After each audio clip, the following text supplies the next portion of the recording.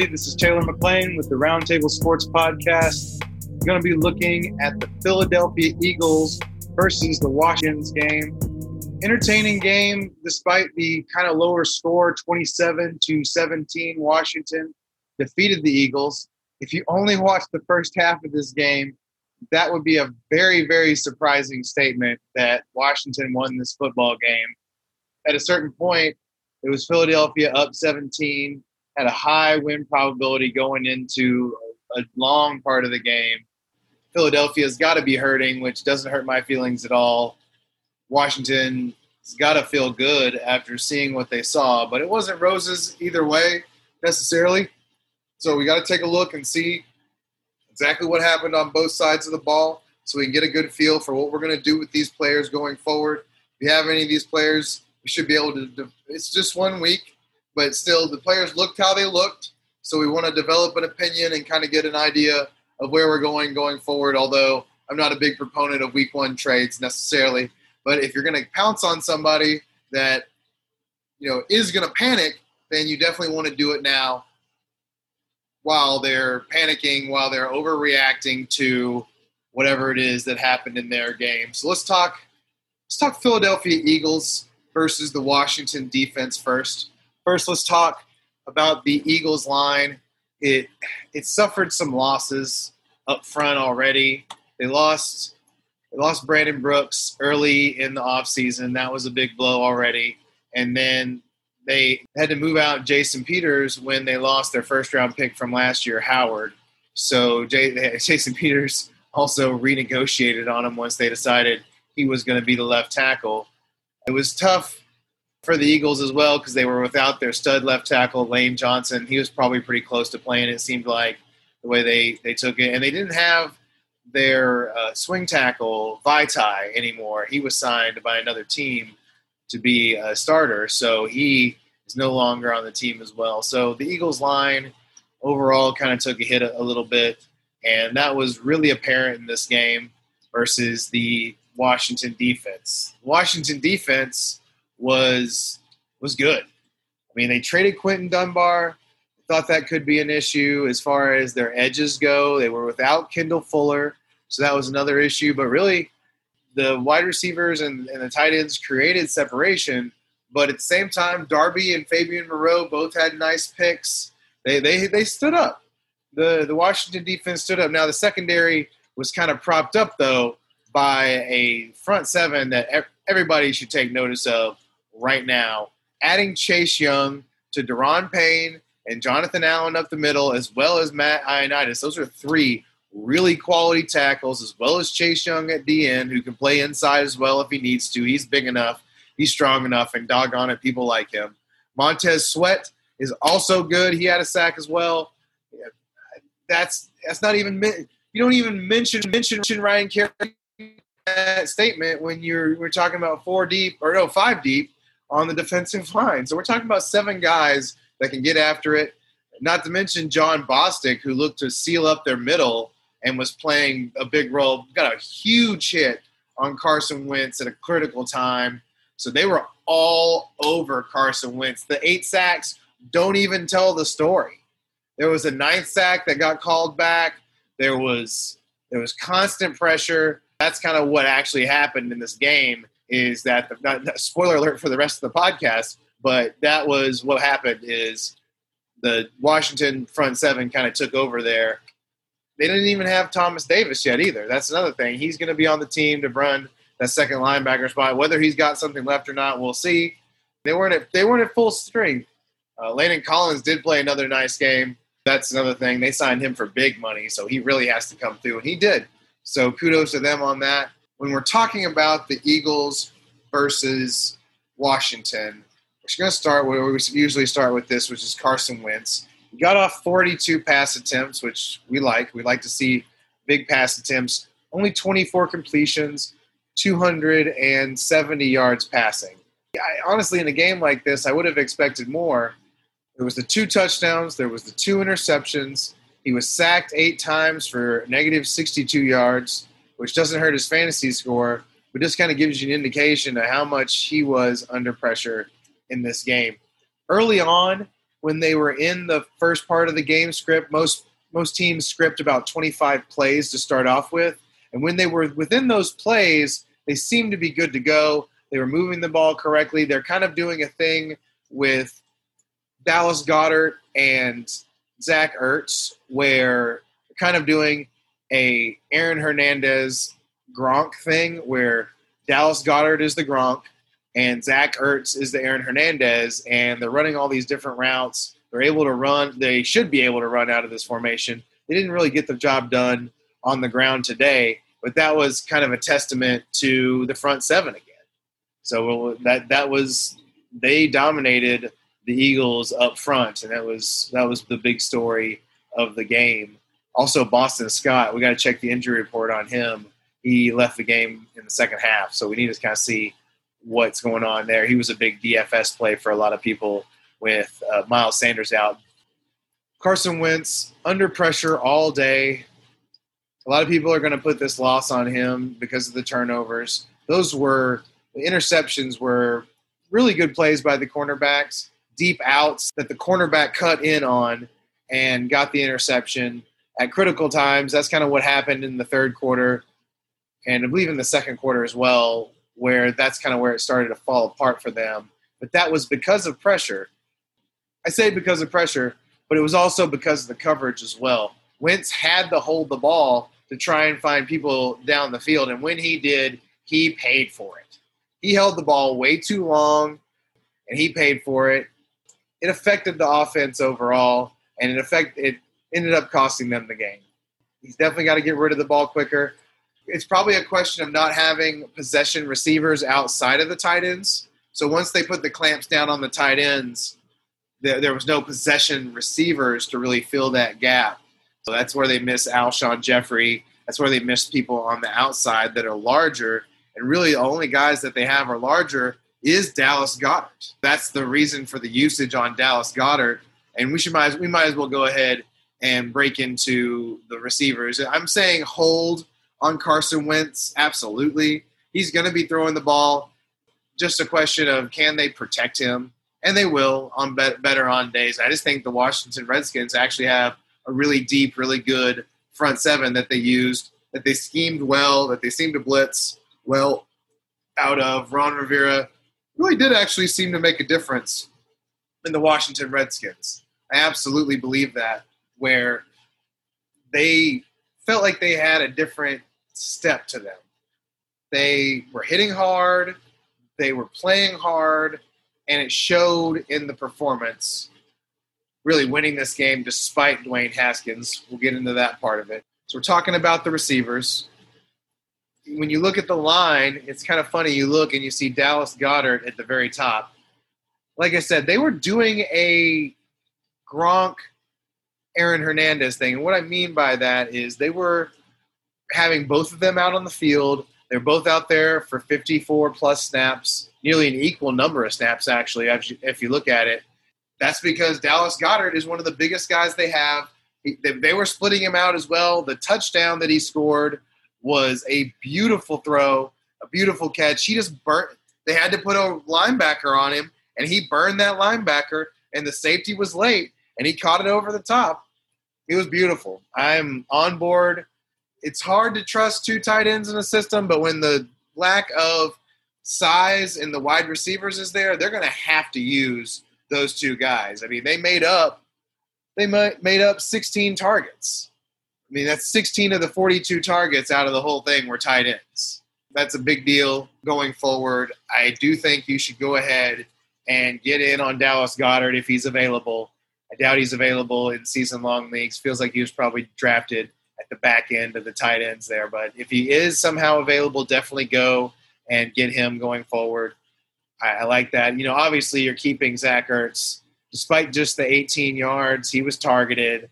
They just covered him harder than they did Dallas Goedert. I mean, I'm definitely not selling anywhere I have Zach Ertz. I'm trying to buy if I can because, like I said, they were both on the field. It wasn't a question of that. And Zach Ertz got wet. I mean, he hit the touchdown, and it was a beautiful play. And there were several times he was just used more as a possession receiver because they couldn't get down the field all that much. And it was just that big play by Goddard where he got off on the linebacker and was able to get wet. So it's definitely keep Zach Ertz, hold if you have him, buy if you can. If you can sneak him into the back end of a trade, I would definitely be into that.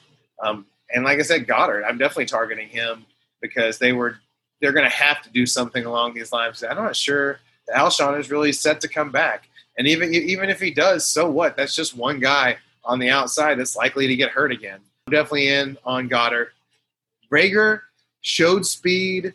He really was in on 2 deep passes. One he caught. He got a couple other targets, but really it was the big plays you're going to look for in Reagor. If you had him in best ball, you're excited about that. Definitely don't think you're going to be able to trust him in season long as a wide receiver too. Could be a streamer later on. Depends on if they have maybe a little attrition in the wide receivers overall, because Greg Ward still got 7 targets, possession targets. Definitely not into that at all. No Greg Ward in your lineup, likely unless there's a lot of attrition. Don't worry about him. Probably going to see Arcega-Whiteside at some point. He didn't show up in the stat sheet here. You look for that going forward as well, but still, he wasn't all that consistent either.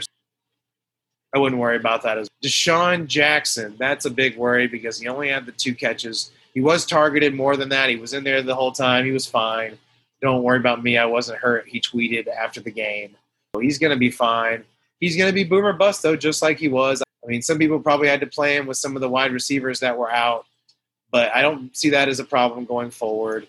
He's going to be boomer bust. You're probably going to want to try and stream him. He's better best ball option. Hopefully you got him in drafts because really it's just him and Reagor that you really see, and Greg Ward that you see as viable wide receivers for them at this point. Really, hopefully for them, one of the bigger guys comes back and can provide that presence. But for Goddard's sake, if they can't, he's going to have to be that guy for them. And it does give you an advantage when your tight ends can get loose because he moves really fluidly for a big guy. I like the way he looked. And if they're going to deploy him like this going forward, then I'm definitely on board with that. Because if they do what the Patriots did that year with Gronk and Aaron Hernandez, then that could be a big deal for them because he looked like the Gronk. What that means is he's going to be doing more inline blocking, but that also means it's a little bit more deceptive when he gets loose. And when he's in open space and he's rumbling, he's faster than you expect, and it's a beautiful thing. I'm pissed that the Cowboys didn't get him that one time. That was definitely something that they undercut us on. Philadelphia always thinks about Dallas. Dallas never thinks about Philadelphia, but they got us on this one on Dallas Goedert. I think he's very talented, and I'm in on Dallas Goedert going forward. Got to move on, only because I took a little extra time there only because the backfield is pretty simple on the Philadelphia end.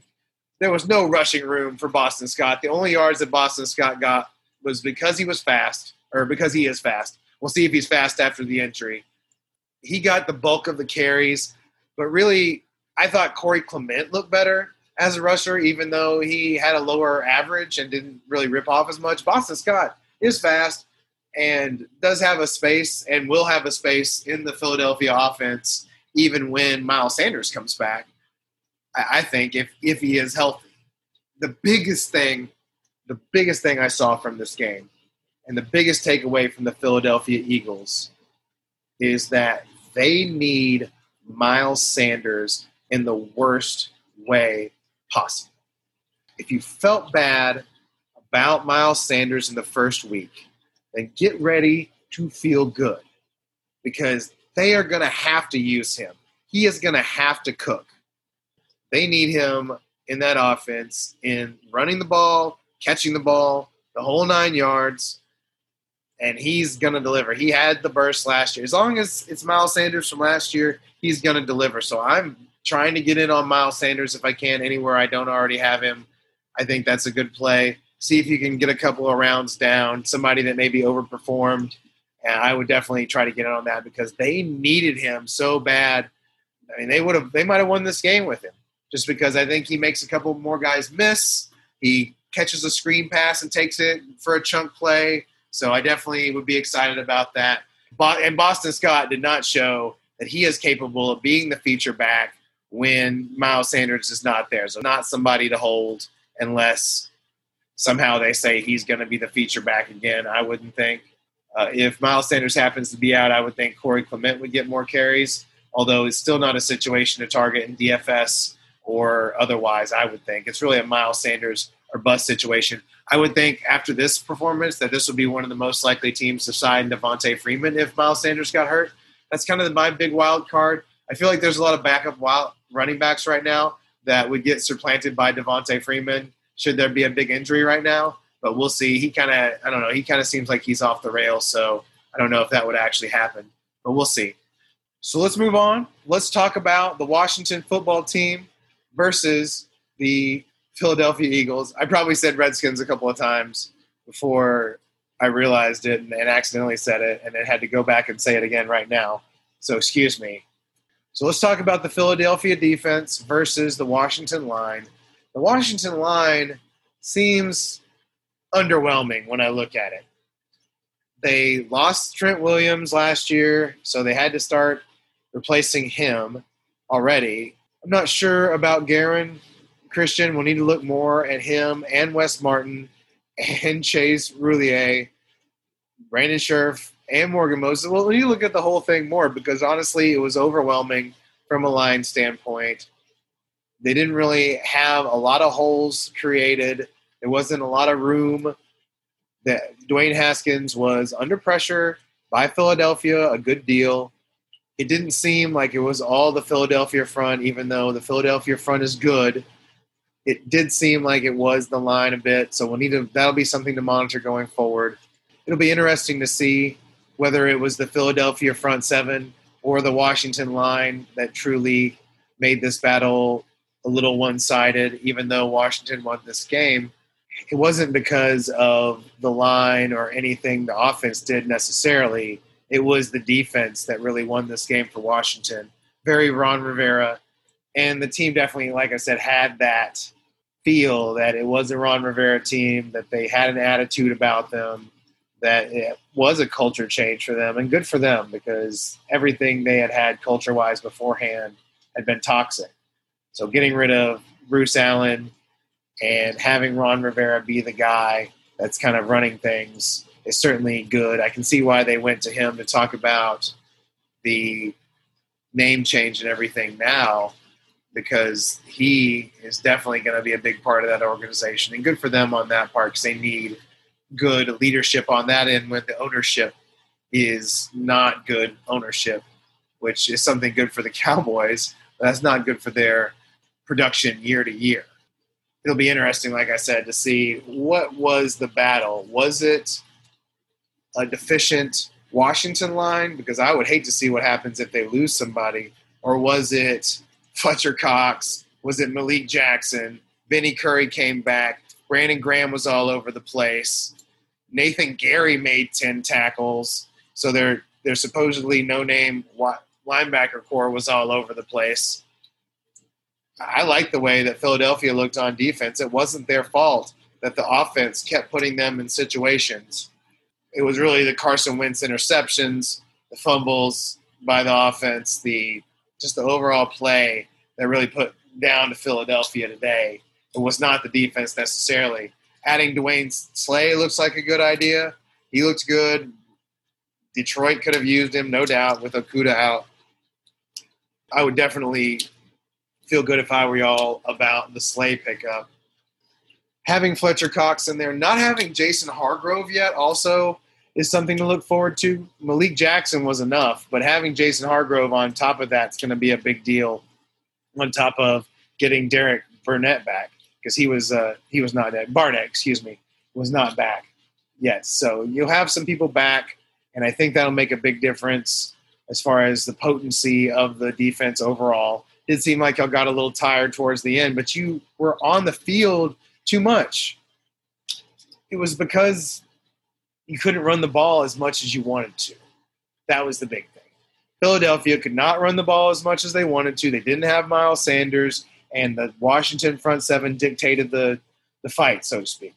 They were like a wrestler that could make everybody stand up. They dictated where the fight was, and they won. They won the fight on that end. Good kudos to them on that end. But it wasn't the Philadelphia defense's fault. They had Dwayne Haskins confused a good deal, Anytime Dwayne Haskins did something, it was because Terry McLaurin made it happen, really. I'm disappointed in the line from Terry McLaurin. At the same time, I was encouraged by how he looked. He looked strong. He was running fast. I loved the way he looked at that part. So I'm definitely in on Terry McLaurin. Obviously, Dwayne Haskins, you're not in on him in a season-long league at all. Not as a streamer, not all season. I'm going to go ahead and call that right now. He might have a week where he makes sense as a third quarterback in a best ball because he throws a couple of long touchdowns. But 17 for 31, that's not going to get the job done. They basically tried to hide him as much as they could, which is kind of not good for the receivers, but they're going to have to throw to Terry McLaurin, which is really the only person you should be worried about as a wide receiver. Dontrell Inman is nothing. Don't worry about him at all. Steven Sims is not good unless you're in a super deep league. If you are, then look for Steven Sims if you're in a super-duper deep league. He flashed a little bit, but he's a terrible second receiver. He's a good fourth receiver. Terry McLaurin is the only thing to look at in the passing game. Other than it did seem that Dwayne Haskins was looking for Logan Thomas at times. He's definitely their tight end. He might be a good streamer going forward. Maybe if you have a 2 tight end league, I would be looking at Logan Thomas as maybe your third tight end. So look for that. But other than that, it's not a lot of time we need to spend on the pass catchers or Dwayne Haskins on that end. Really what I want to spend the time on in the Washington end is what to do with the running backs. Peyton Barber had the bulk of the carries somehow. 17 carries. 17 extremely forgettable, straightforward, no wiggle, no speed, getting only what is blocked for him carries. Straightforward, 1.7 average. You got the 2 TDs because he fell into the 2 TDs. I would not pick him up. There's just no way they can continue to feed him carries with how good Antonio Gibson looked on his 9 carries for 36 yards, 4-point average, and a long of 20. It's crazy how much better Antonio Gibson looked than Peyton Barber. He also got the targets. 2 for 8 doesn't really tell the story on how quick he looked. I'm not selling Antonio Gibson, not even by a long shot. He will be the guy going forward. This is the guy Adrian Peterson was talking about when he got busted down to the Lions, which I'm buying Adrian Peterson well if you haven't listened to that podcast yet. But those 17 forgettable carries, the coaches are going to look at this film too, and they're going to see that there's no wiggle in Peyton Barber's game, and Antonio Gibson's going to get more carries. Look for that to happen. I'm not selling Antonio Gibson. I'm not buying Peyton Barber. Not at all. J.D. McKissick is nothing. They're going to see this film. They're going to know what they need to do, and they're going to go to Terry McLaurin, and they're going to go to Antonio Gibson eventually. I'm writing him out as a Miles Sanders play where you're buying him in the first couple of weeks for nothing. People are going to drop him. You can slip him into a trade, a 2-for-1 trade where you're getting the best player, and then he's kind of the drop player where you're just kind of getting him as something back that person might have dropped anyway. And then that way you can get a good player on top of that without them really knowing it, because I feel like he's going to end up getting the carries long term, that being Antonio Gibson. I was curious when I started watching this game, how did this actually happen? How did Philadelphia lose this game? Because they definitely are the superior team overall, and they will have better days on offense, on defense, etc. But really, it was Carson Wentz and his lack of poise to pressure. I thought that the Washington front seven really came through. They really managed to get Carson Wentz off his game, made him make bad throws, tipped throws. He was getting hit. He was getting crushed by a lot of the different things that the Washington Redskins were throwing at him from the defensive side. So you're going to want to watch out when people play Washington that, yes, they might be an inferior team overall, but that's because of the offense. So you may want to target defenses that are playing Dwayne Haskins, but you're not necessarily going to want to target offenses that are playing the Washington Redskins when it comes to the running game, I don't think. Now, this could be because they were missing Miles Sanders, but time will tell on that. Thank you for listening. This was the Washington Redskins versus the Philadelphia Eagles. I hope you're able to use this information, take it forward to your leagues, and win them. Once again, just to kind of give you an idea, we're buying Terry McLaurin We're keeping Antonio Gibson, selling the rest of the Washington Redskins, obviously, maybe buying Logan Thomas in a deep league. And finally, we're buying Dallas Goedert. We're keeping Zach Ertz. We're selling Boston Scott. We're buying Miles Sanders, and we're holding Carson Wentz.